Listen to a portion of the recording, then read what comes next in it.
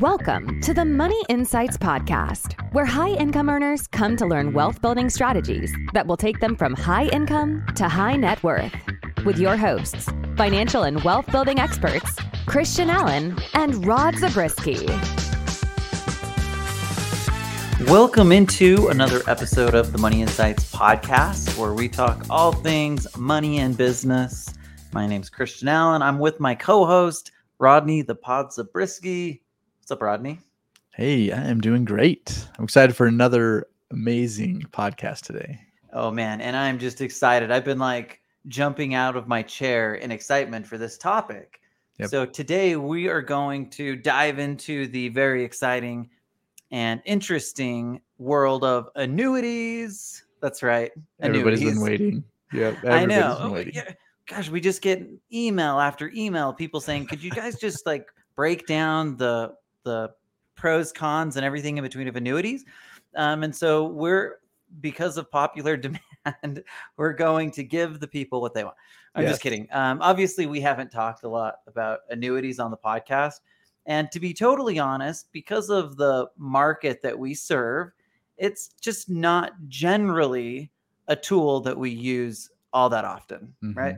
However, there is absolutely a place for the various types of annuities that exist out there. So we'll talk about when they're appropriate and when they're not. And like I said, everywhere in between. So that's it, Rod. We're going to dive into what we're calling Annuities 101. What do you think? Yeah, and it is something that we have done a lot more in the past.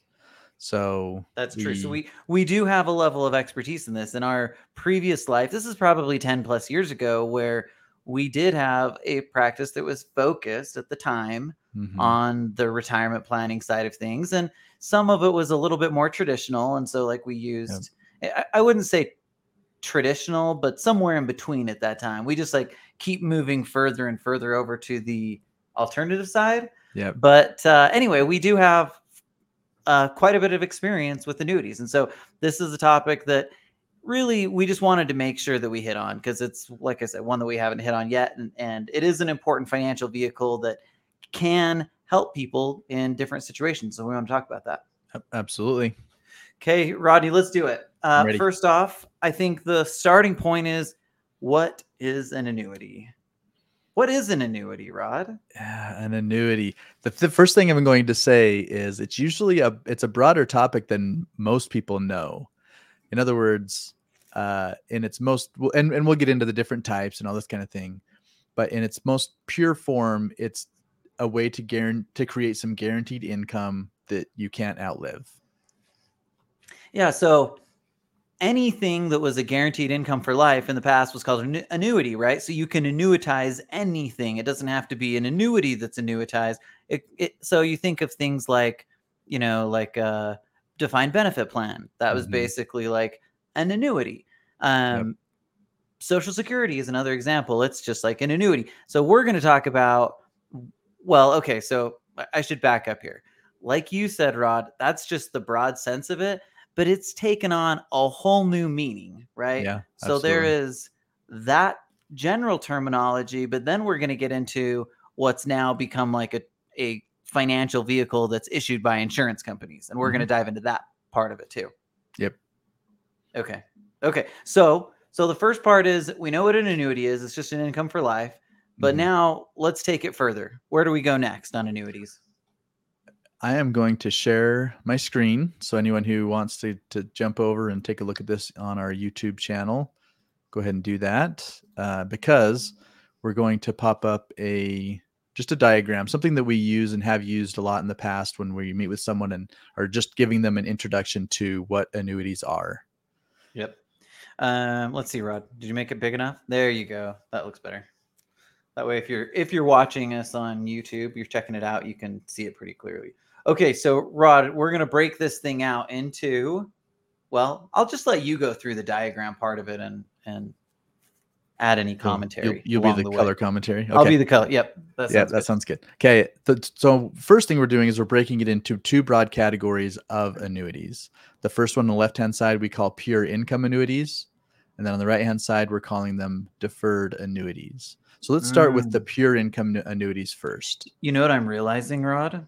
We almost should have like another point going off there that's like for the general definition of annuities, right? Because you have like annuities in general, and then now we have right here annuities that are issued by life insurance companies, because that's really what we're getting at, right?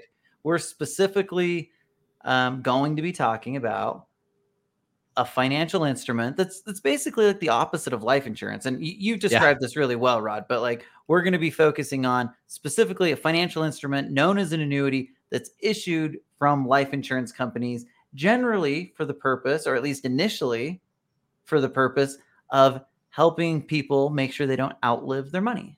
Yes.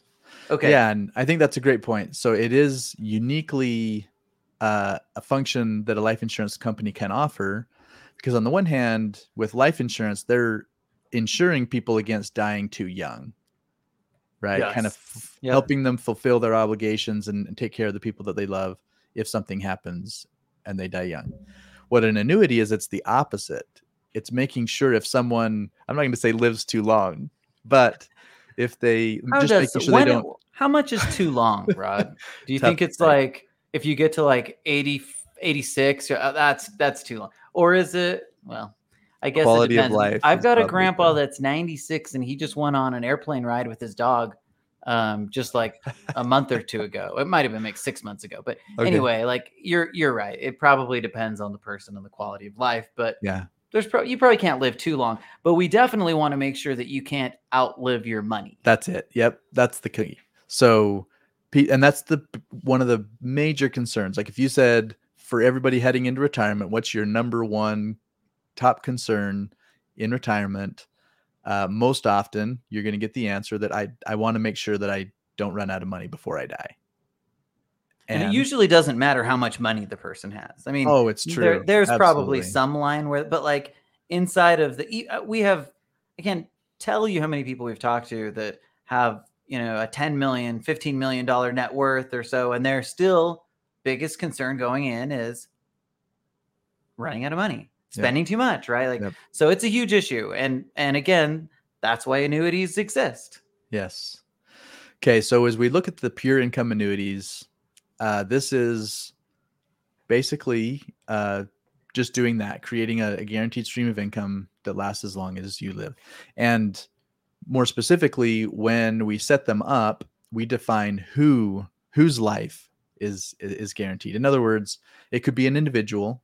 If you're married, most likely it's going to be for a husband and a wife. In other words, the later one that passes away, the income's going to continue till the second of them passes. But all of that gets defined inside of as we set up the annuity contract with the insurance company. And in this case, think of it like, let's say I have a lump sum of cash, and let's just say I have 500 grand. Okay. And I want that to be kind of towards my retirement. In this case, with a pure income annuity, I'm giving that to the insurance company in exchange for that guaranteed income. In other words, the $500,000 no longer exists. It's not in my name anymore. Yep. It's a trade. And it's not one that they generally like to go back on. So it's what if there was signs, it would say like no refunds. Yeah. You can't back up. Once you turn that thing into an income stream, that's it. Game, set, match. So that's one of the difficulties or the challenges around annuities, obviously. But it's also one of the benefits, right? It's locked in. You know exactly what you're going to get. Come heck or high water. And the insurance companies, it's all about the actuary, right? Again, I mentioned they're uniquely qualified. Well, they're doing all the actuarial work on the life insurance. So now it's just as an extension of that, the actuarial work on how long someone is going to live. Is this some sort of like conflict of interest, Rod, playing both sides? Gosh, these insurance companies, they're playing both sides, profiting from people dying too, or from, I'm just kidding. I guess it makes sense that if they're doing the underwriting, the actuarial stuff around mortality, I guess it just kind of makes sense. But like on another level, it's kind of weird.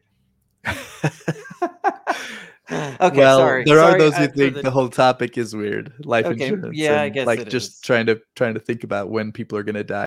Yeah, it really is interesting, Rod. Like insurance companies are in a uniquely qualified situation to be able to accomplish both of those things. So, like I said, it seems a little bit odd, and yet it just makes sense, right? Yeah. Makes complete sense. Okay. So you've exchanged that lump sum for this guaranteed income. How much are you going to receive? Well, it kind of depends on some of the facts. Is it for an individual or is it for a couple? If it's for an individual, then it's going to be a higher income than it is if it's for a couple. Again, just going back to all the statistics, right? Well, why would it be, Rod? You just said it goes back to statistics, but why? Statistically, if there are two people that you're insuring and it's going to pay out till the second person passes, well, one person's going to die before the other. So it moves the line in terms of the actuarial tables. Okay. I just wanted to clarify. I don't want to skip over anything. Yeah. Okay. And then the other question is, do I take it as just a guaranteed income for my life, no matter how long I live? We're talking about it in terms of if I live long. Well, what if I die tomorrow? I just gave them 500 grand. Does that income gone. do anything? Right? Well, here's the interesting part. You can basically do any variation that you want, right? Yep. You could say, hey, I'm going to give you 500 grand, but I need to make sure that I get paid for at least 10 years. They call it a period certain. Yep. So you could do a 10-year, you could do a 20-year period certain, right? Or you could do like with refund, right? Yeah. Now, everything that we talk about here also has an impact on the amount of money that the insurance company is going to guarantee you for life. So if you give your 500,000 and there's no bells and whistles attached to it, then that's going to be your highest source of immediate and most likely long-term income. Although the inflation rider might end up throwing a wrench in that. Oh boy, now you're jumping ahead. But yeah, sorry, right. I didn't mean to get crazy and jump ahead to the inflation rider, but yeah, anyway, there's all these variations. You can use any form of it, and I think that's important to know, right? Because so often when we think of annuities, they get kind of put into one thing or another, and the reality is today annuities look, 25 different ways. You can just go a lot of different. They're not this pure income play exclusively. That's just one small piece of what annuities do. And so anyway, it's important, I think, to kind of understand and be able to unpack it. Yeah. And I would say the most common option people will choose is life income with a period certain.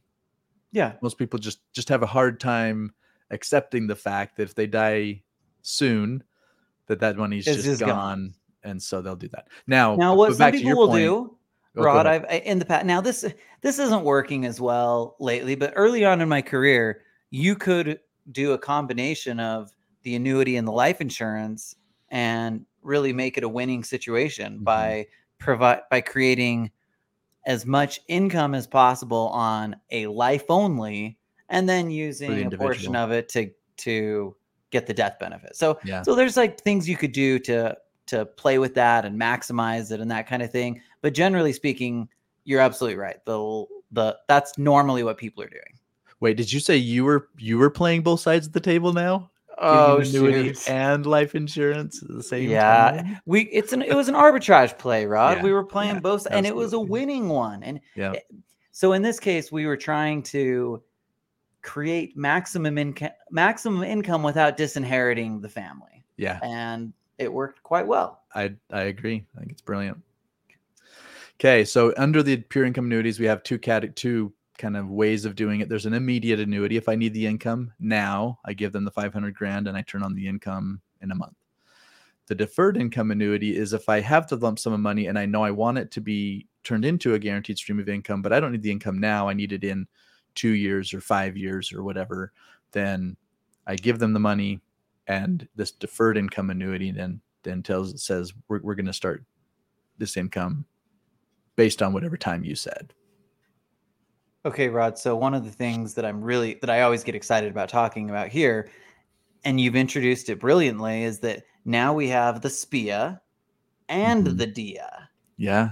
So the life insurance company is just really great at these acronyms. So anyway, I really love their acronyms, and I want to make sure everybody knows that an immediate annuity is oftentimes called a SPIA. Stands for single premium immediate annuity. Yep. Right? Yep. And then now we have a deferred income annuity, or a DIA. Yeah. SPIA and DIA. You're welcome for that profound commentary. It made it worth it. Everybody who's listening to this is now like, I'm done. I'm good. Okay, but it is important, right, to understand that there's two different types of Mm-hmm. income specific annuities, and we haven't even gotten into the fun stuff yet. Yeah. So the next category is deferred annuities, and the biggest difference here is in what happens to that $500,000 when I send it to the life insurance company. Because with a deferred annuity, they actually are creating an account, putting that $500,000 into the account. It's in my name. It's in the individual's name. So that didn't disappear. It's actually still there. So this is significantly different, Rod, like you're Yep. saying, significantly different. It's basically like you have an account, and we'll talk about the ways that account can grow, but it's basically like an account with a tax benefit wrapper around it. Yeah. And that's really what's happening here. It's not at all this. And this is where people get hung up, because we're so used to thinking of annuity means income. Annuity means, cash, or like a settlement, like all of those things we think of as our traditional annuities. And now over here, we're talking about an annuity, but we're talking about an actual account that grows, that's there. If I die, it goes to my family. I have access to it, all of those things. So it's very, very different than what we generally think of when we're talking about annuities. And I just wanted to really highlight that point. Absolutely. And we can turn that into a guaranteed stream of income if and when we decide to do that. We could annuitize it at any moment. In the meantime, it sits there and grows. Okay. Hopefully. So let's talk. Yeah, that's a good point. So let's talk about the various ways that an annuity, again, a deferred annuity, can grow. Okay. So the first one we're going to talk about is a fixed annuity. This is kind of like a CD. You put the money in there and they say, yeah, we're going to pay you an X amount of interest rate for the next, name a period, 3 years, 5 years, 7 years. And you know exactly what you're going to earn. It's just set. Yep. So you could go and say, I want to put 200,000 in, and I know over the next 5 years, I'm going to get 4%, and that's it. I just know exactly what I'm getting. And that way it's really easy to plan. However, generally interest rates aren't that exciting inside of fixed annuities. Yeah. They still have their place though. Oh, you know what I was going to bring up, Rod? There's another point here. So we talked about them being like CDs. You might run into floating rate annuities too. And those are a little bit different. They're similar, but basically they might have a guaranteed rate for a year, and then they have like a floating rate that might be between a minimum and a maximum. So there's kind of various ways that they use these to grow. But again, the point here is the word fixed. You basically know what you're going to get from the day that you go into the annuity. Yep. Pretty simple. Pretty simple. Okay. Next, let's go to the other end of the extreme, and we're going to talk about variable annuities. Okay. I'm excited to talk about variable annuities, Rod. Yeah. So variable annuity, the money is in your account. But what they're going to do is they're going to offer you a mix of, they call them sub accounts, but it's basically like mutual funds that your money is going to be invested in, and the value of your account will fluctuate depending on how those investments perform. So very simple. You have an investment account with a tax wrapper around it. And that's really all it is. Yep. Now, sometimes they might offer more or less, right? So most of them, it probably feels a little more like a 401k. So they'll give you generally a handful, maybe 30 or so mutual funds to pick from. You go in and you can choose which ones you want to be invested in. But you're invested directly in the market. If the market goes up, you're making money on that. If the market goes down, you're obviously losing money on that. Now, let's talk really quickly. Well, actually, Rod, do we want to talk about positives and negatives of these yet, or should we circle back on that? Define them. Yeah, I think we'll Okay. get into those. I almost got way ahead of us. So let's I think that probably covers variable annuities. Yeah. Yep, pretty simple. Okay, and then in between the two, so we talked about fixed, we've talked about variable. In between, they have what they call an indexed annuity. And with an indexed annuity, it still grows based on what's happening in the stock market or in Okay, an wait, index, Rod, I have a question. a market index. Is it Yes. called an indexed annuity or a fixed indexed annuity? Or an equity indexed annuity. Or is it called an equity indexed annuity? It is Woo! called all of the above. I think, Bob.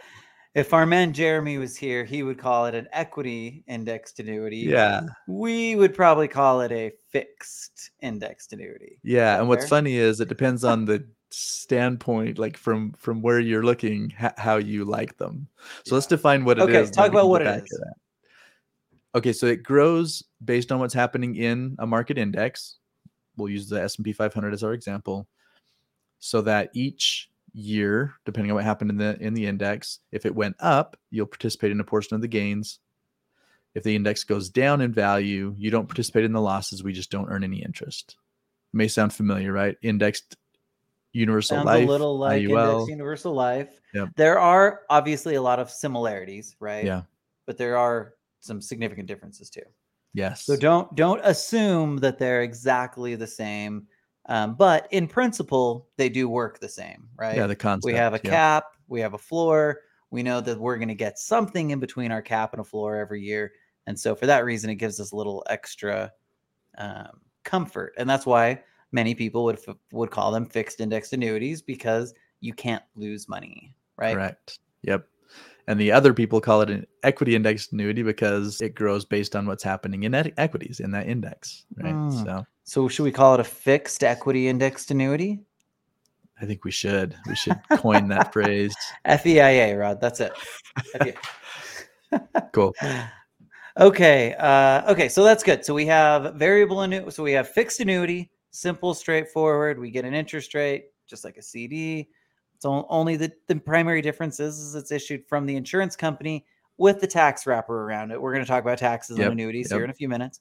And then we talked about variable annuities, basically a market-based account with the tax wrapper of an annuity around it. And then finally, we talked about an index, which is kind of somewhere in between. You have a cap and a floor, and you can earn a return based on the performance of whatever index that it's associated with, attached to. Okay, Rod, that I think that probably covers it in terms of like our annuity overview part. Let's get into the fun stuff, should we? Can I hit on one more thing before we do that? No. We're moving on. I'm just kidding. Two things. Okay. Inside of these annuities, in any of these categories, fixed, indexed, or variable, you can have riders. So I talked about earlier how, yes, you have an account. Yes, it's there. It's your money.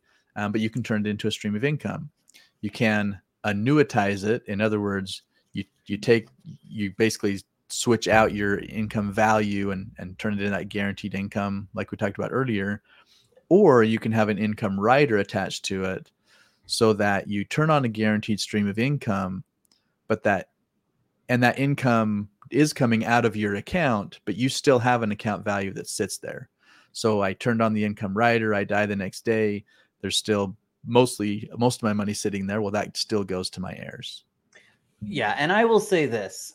Generally speaking, when we have used annuities, and we don't use them as often today because of the market that we work in. So generally what we do though is we use an income rider because there's a lot of power to it. You're not losing access to this underlying value like you would if you annuitize. But what's really interesting is a lot of times you can create an income, maybe not identical to the annuitization option, but that's pretty strong without giving up the entire bucket of money. And that's a big deal. So I'm glad that you brought that up. Okay, was that the only other thing, or did you have two? We'll get into the other stuff as we talk through some of the more details about the taxation and kind of how we have access to funds and that kind of thing. Okay, Rod, we're through like at least 10% of our outline already. Awesome. We're on schedule. Okay, we're just kidding. If you heard that joke, just stick with us because the second half will be more interesting, I think, and it'll be a lot faster paced. Okay, Rod. So next we got to talk about, now that we've kind of defined what they are, the different types, we need to talk about why they're used, when they're used. We're going to talk about the positives and the negatives. Okay. So, Rod, just give us a general overview on why annuities are used. Just again, high level. Maybe, as I think about that, that may be an impossible question to answer, but do your best. I'll hit because they're really two angles that we usually come from. We usually have people who want that guaranteed income. So surprise, surprise, we'll use an annuity to help them do that.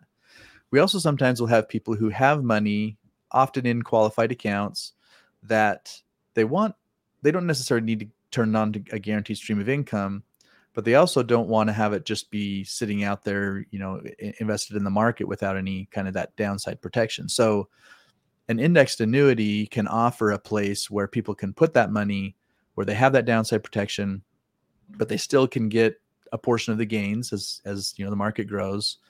And it's fairly unique, right? It's kind of a fairly unique way to have that money there, and then they can access a portion of it when they need it.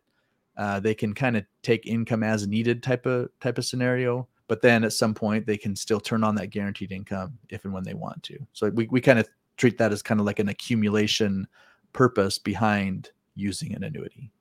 Yeah. Okay. Those are perfect points, and they're going to lead us into our positives and negatives. So let's talk about the positives. And what I did, Rod, is these first ones that we're going to mention are coming directly from annuity.org. So we're not sharing the Money Insights opinions necessarily on these positives. However, we are going to talk about 5 reasons not to buy an annuity. And then we'll talk about a few reasons that maybe you should.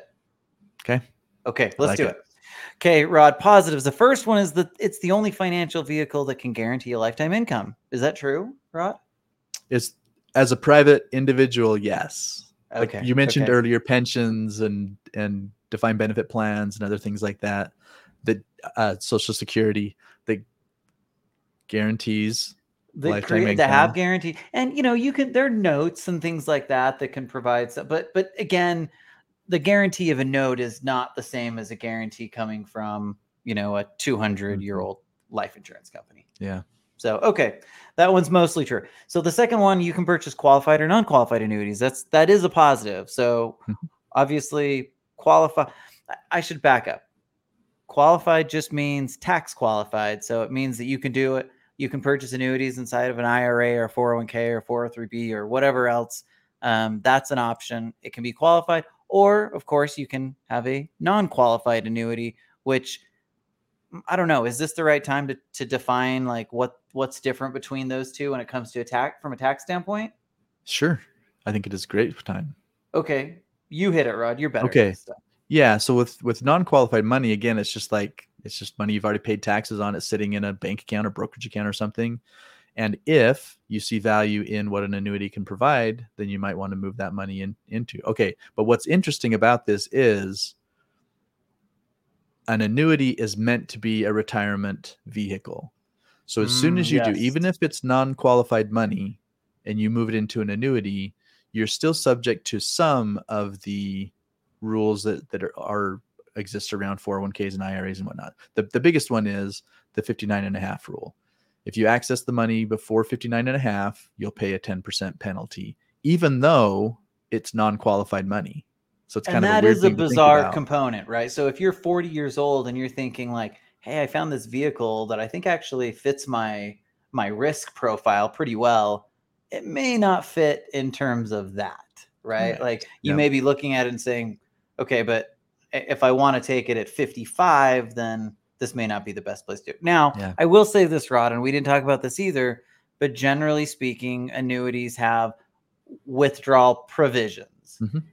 Normally, they'll give you like a 10% withdrawal, free withdrawal. That's like, you can use that. You don't have to worry about surrender charges. We'll talk about those in a few minutes, but it's not that there's no way to get access to to money in that situation, but it's much more stringent. Yeah. Yep. Okay. So non-qualified annuity, I put the money in and suddenly it becomes a tax deferred vehicle, right? So I have my money sitting out here. Let's say it's sitting in a bank CD. It earns interest, and then I have to pay tax on the interest. If it's in an annuity, let's just say it's a fixed annuity. I move that money. It earns the exact same interest. Now the interest is tax deferred, meaning I don't have to take it out. I don't have to pay tax on that until I'm actually using it. Yep. Okay, so now talk about the qualified side real quick, and then we'll keep going. Yeah, qualified, because that money already went in pre-tax and it is tax deferred, is just going to do the same thing. You put it in an annuity, the tax continues to be deferred until you take the money out. And when you take any money out, it is fully taxed. Again, just the way it would have been 401k, IRA, invested somewhere else. So annuities are taxed on what they call a last in, first out basis, which I think we didn't have it in our notes to talk about this, but probably important. Yeah. Basically what that means is that the most recent growth of the account has to come out before I can take earlier capital. Let me try to play this out. So let's say that I have an account, I put $100,000 in it initially, and then over the next couple of years, it starts to grow, and it grows from 100,000 to 120,000. Okay. And now I'm thinking, okay, I want to take some money out of this. And if I think I'm going to get it back tax free, I'm wrong, right? Mm-hmm. I'm going to have to pay tax on the 20,000. But here's the deal: I have to pay tax on the interest earned on the 20,000 before I can reach into my original 100,000 and start taking that out. Correct. But once I've paid that tax, now the stuff that I put in originally, my cost basis, obviously comes out non-taxable. Right. Okay. And like we talked about on the qualified side, it's just everything's taxable coming out. Okay, Rod, number 3, we don't talk about this a lot. State guarantee associations insure consumers if the life insurance company goes out of business. Talk about it. That's a big deal. Obviously, if your guaranteed income is linked to this life insurance company, they have to stick around, right? So it's important. That is really important. And this is the state guarantee associations. It's actually it's an industry-based thing.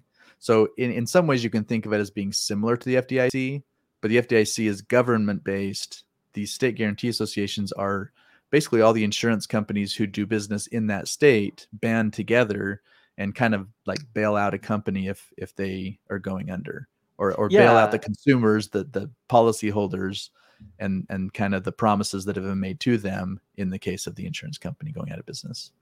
So this ongoing state guarantee association just pools money together ongoingly so that if and when there's a situation where somebody goes out of business, then now they have the ability to come in and take care of that, right? It's basically like all of it's a bunch of buddies working together to make sure that if one's in a tough situation, the other people can come in and help them. Yeah. But the good news is we're talking about life insurance companies, a lot of them that have been around for 150 years, right? So like these are the most stable financial institutions in the world. So when I guess the reason I'm saying that is because some people feel great about an FDIC guarantee. I feel much better about my state guarantee association guarantee than I do about an FDIC guarantee. And that's because I know that they actually have the money. The government's like, they're backing me up with their, trillions of dollars of debt. And at some point, printing the printer. Yeah. I guess they can print as much as they want. So maybe that works, but you know what I'm saying? Yep. Anyway, so it's nice to have the guarantee. And just for clarity, it's not necessarily on the whole thing. It depends on the state and it's for certain limits. So it might be for 250,000 or 500,000 or whatever. Just again, depending on your state, they have different limits, and make sure you look into that. Yep. Okay, Rod, number 4, payments don't necessarily end when the annuitant dies. Okay, this is interesting and a point that we haven't really talked about. So why don't you hit on it?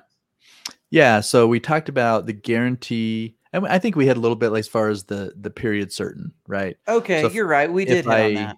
If I want to make sure that somebody gets money, even if I die tomorrow, then when I turn on that stream of income, I can say, let's make sure it pays out for at least X number of years. But if I do that, I take less income as a result.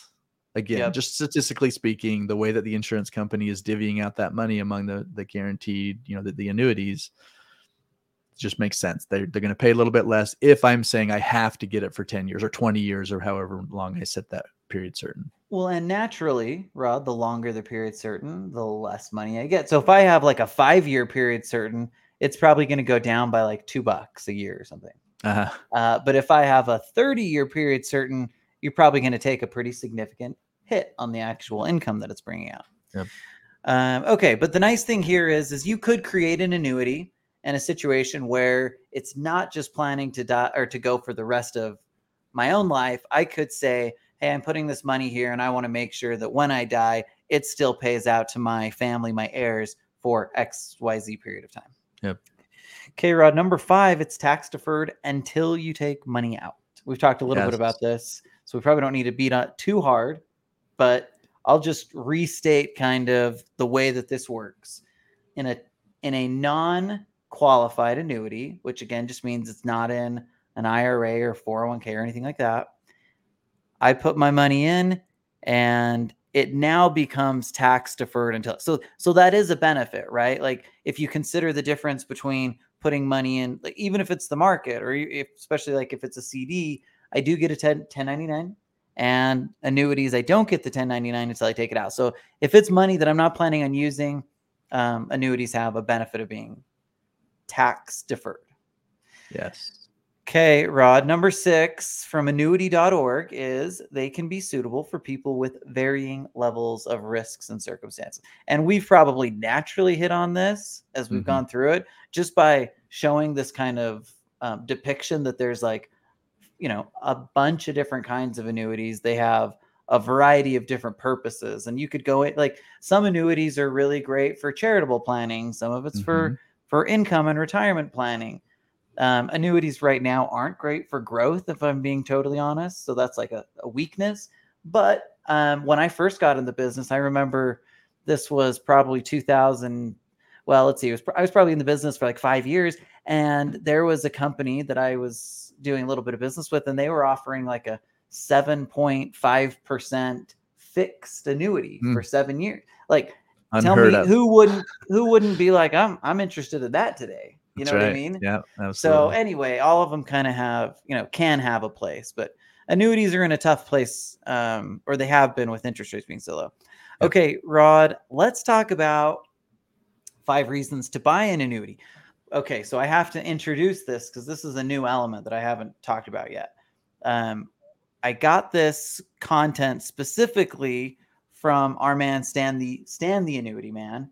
And he's basically an annuity guy who likes to beat up on everybody else that sells annuities so that you'll buy from him instead.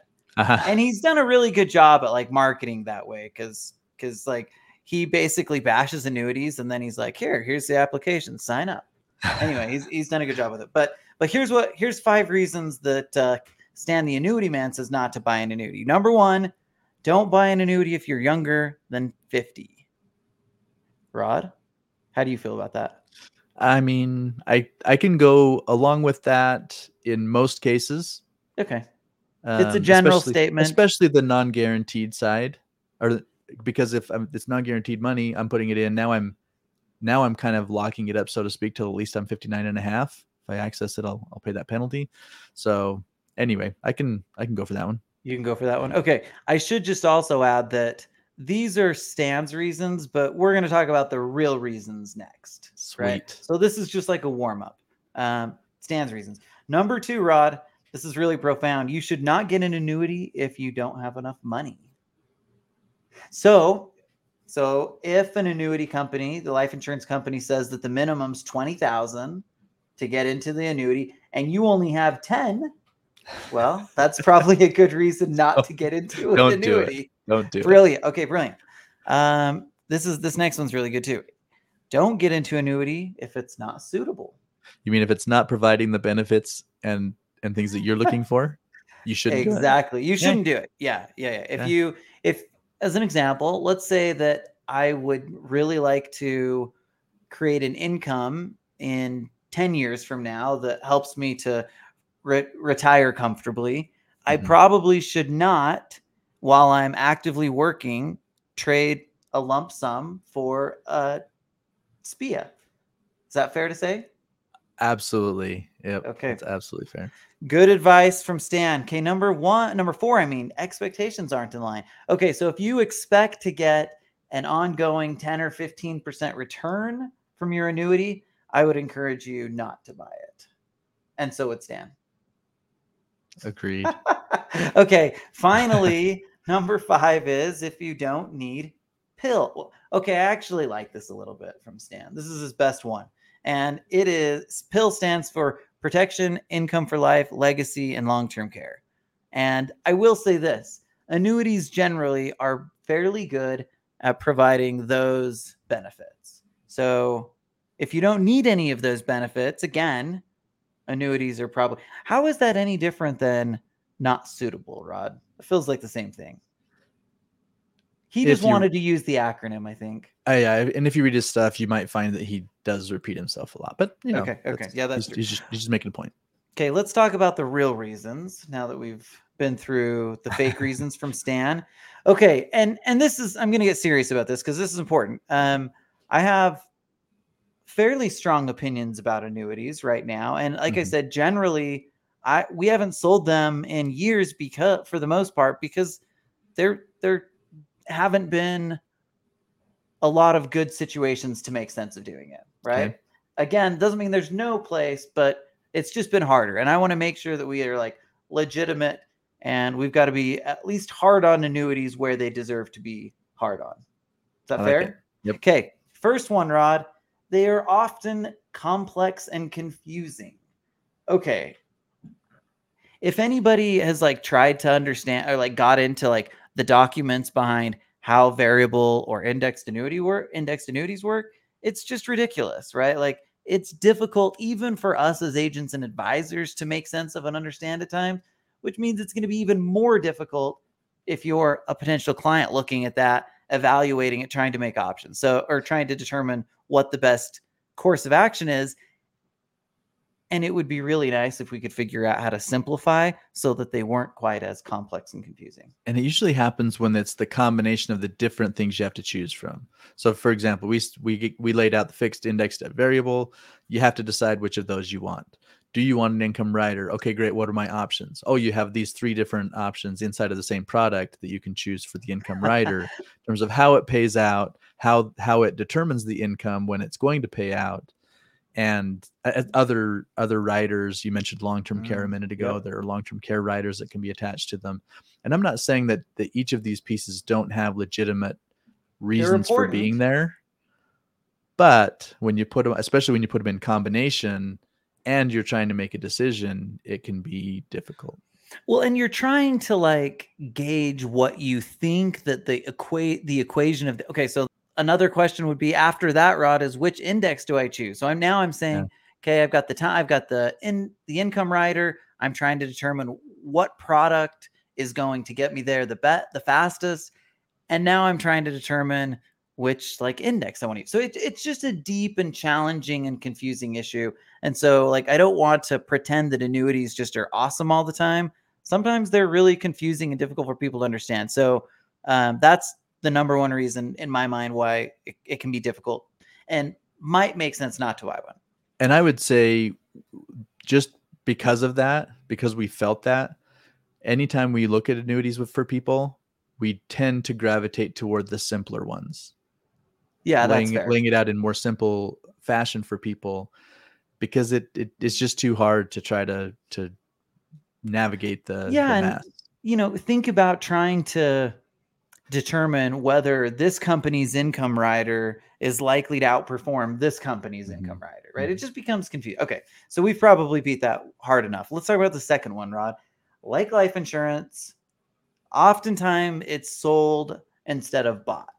And all I mean here is just that sometimes annuities get a bad rap because there are people. Okay, here's my contention for why this is the case. The point of entrance is just too easy.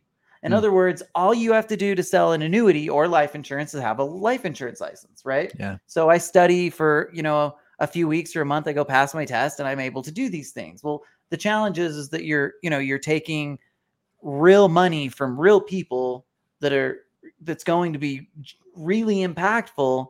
And this is probably just an industry issue. You could say the same thing about life insurance security. You could probably say the same thing about just about anything, but I want to emphasize the fact just that it is known for having a lot of people who are peddling it rather than really focusing on the benefit of the person. So just something to be aware of. Licensing doesn't necessarily mean expertise.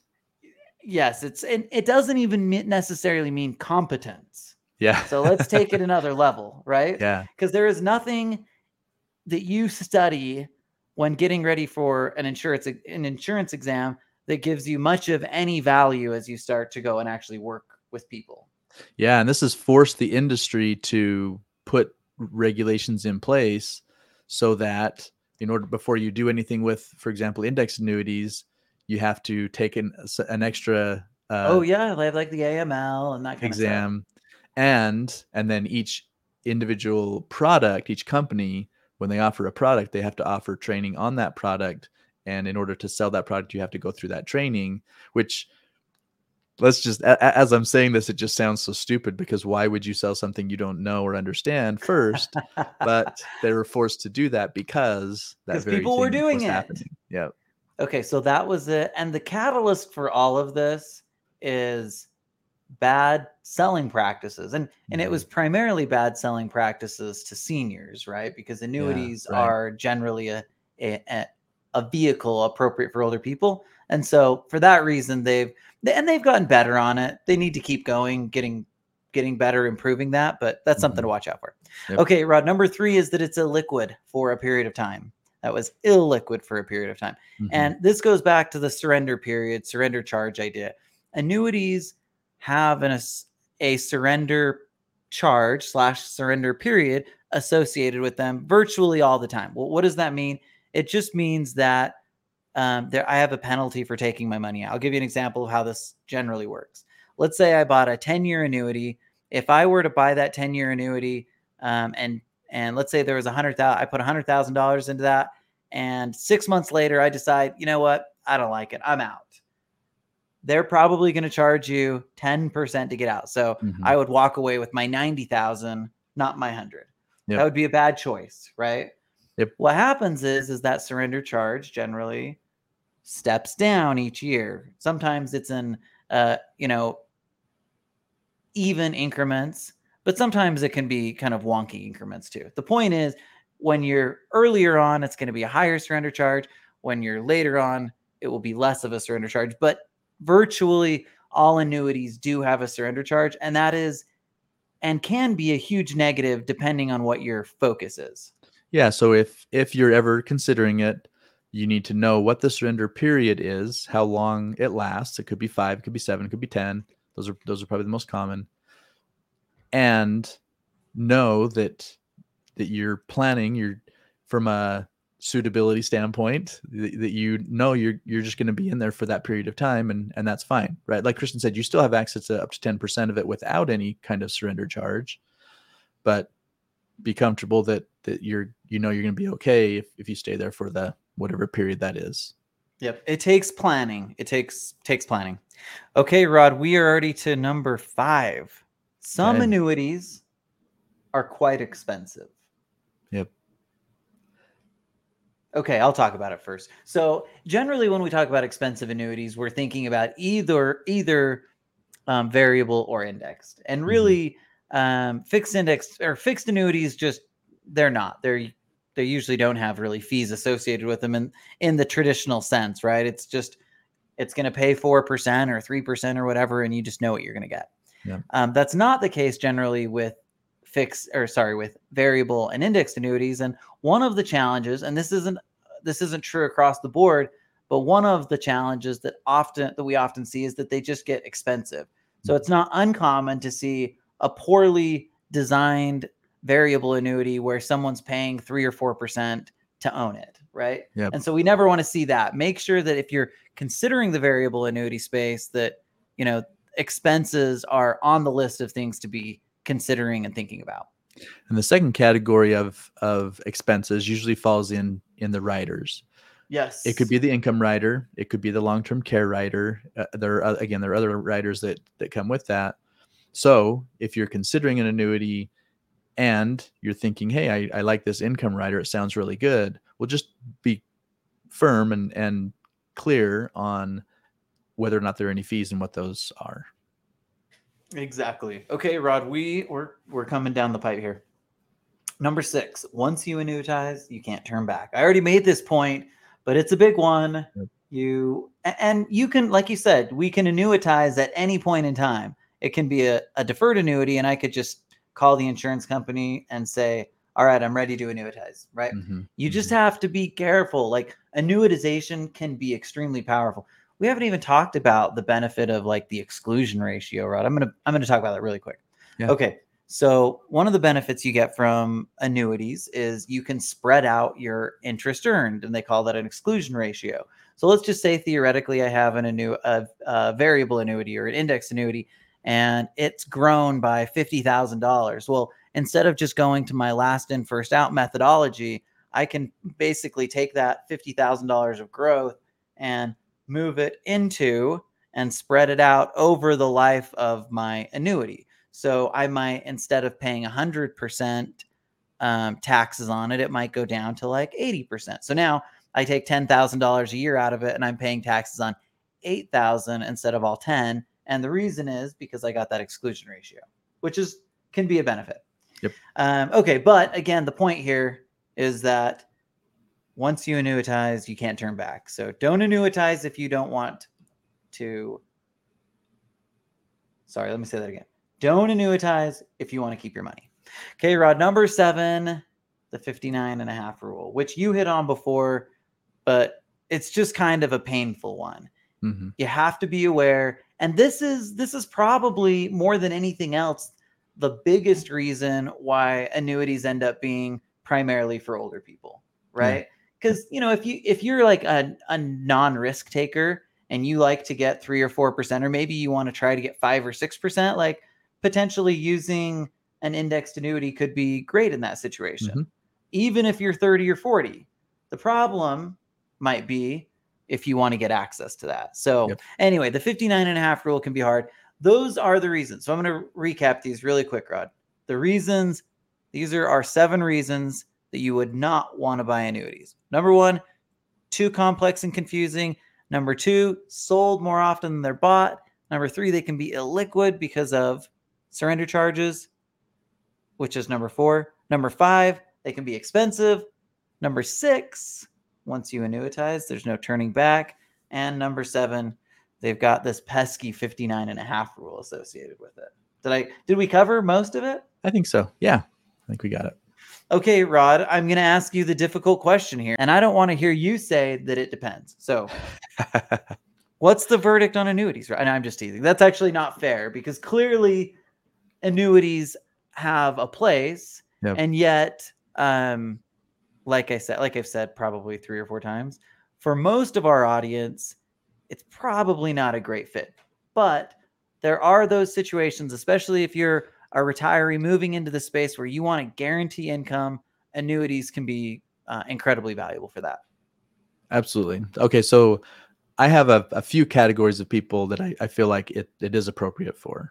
Okay, you just good. I like it. Find one of them, right? Especially with qualified money, I feel like you can make a stronger case for it.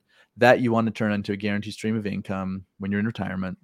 Annuities. I just thought of one that could use it too. So if you don't bring it up, I'll bring it up. All right, sweet. Okay, the second one is there are or can be specific things that help people with specific needs. Okay, so I'm thinking of a client of ours who was getting into an annuity, was concerned about inflation, and we had a specific income rider that was designed to help with inflation. In other words, even if his account didn't grow in that year, his income could go up depending on what inflation was, and it was actually linked to the inflation factor. So depending on what inflation was, determined how much his income went up. Okay. So something kind of really specific like that, or long-term care. There are other reasons why, like very specific reasons why someone might go for it. But then the third one is inside of charitable planning. There are very compelling reasons why you use annuities that are specifically aligned with what you're trying to accomplish. So, for example, if someone is setting up a charitable trust that sends a specific amount of money to a charity on a scheduled basis, an annuity is a great way to do that.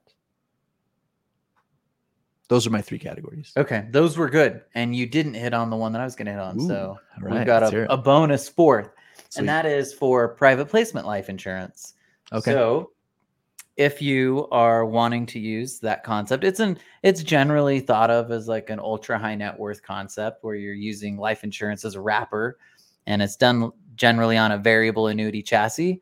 But that is another kind of unique and compelling reason that somebody could say, hey, an annuity really is going to provide me value that I can't get anywhere else. Yep. Okay, Rod, Right. that's been fun, man. Gosh, annuities, they were more exciting than I thought even. And I was like really excited going in. So Yeah. that really says something. Sweet. Okay, well, I think this has been fun, Rod. Thank you for listening to the Money Insights podcast. To learn more about the financial and business strategies discussed in this show, please visit moneyinsights.net. The views and opinions expressed on the Money Insights podcast are not intended to be individual financial, tax, or legal advice. Always consult with the appropriate advisor before making financial decisions. And if you're enjoying the show, please feel free to rate, subscribe, and leave a review wherever you listen to your podcasts. This will help others find the show and learn wealth building strategies for themselves. Thanks again for tuning in, and we'll catch you in the next episode.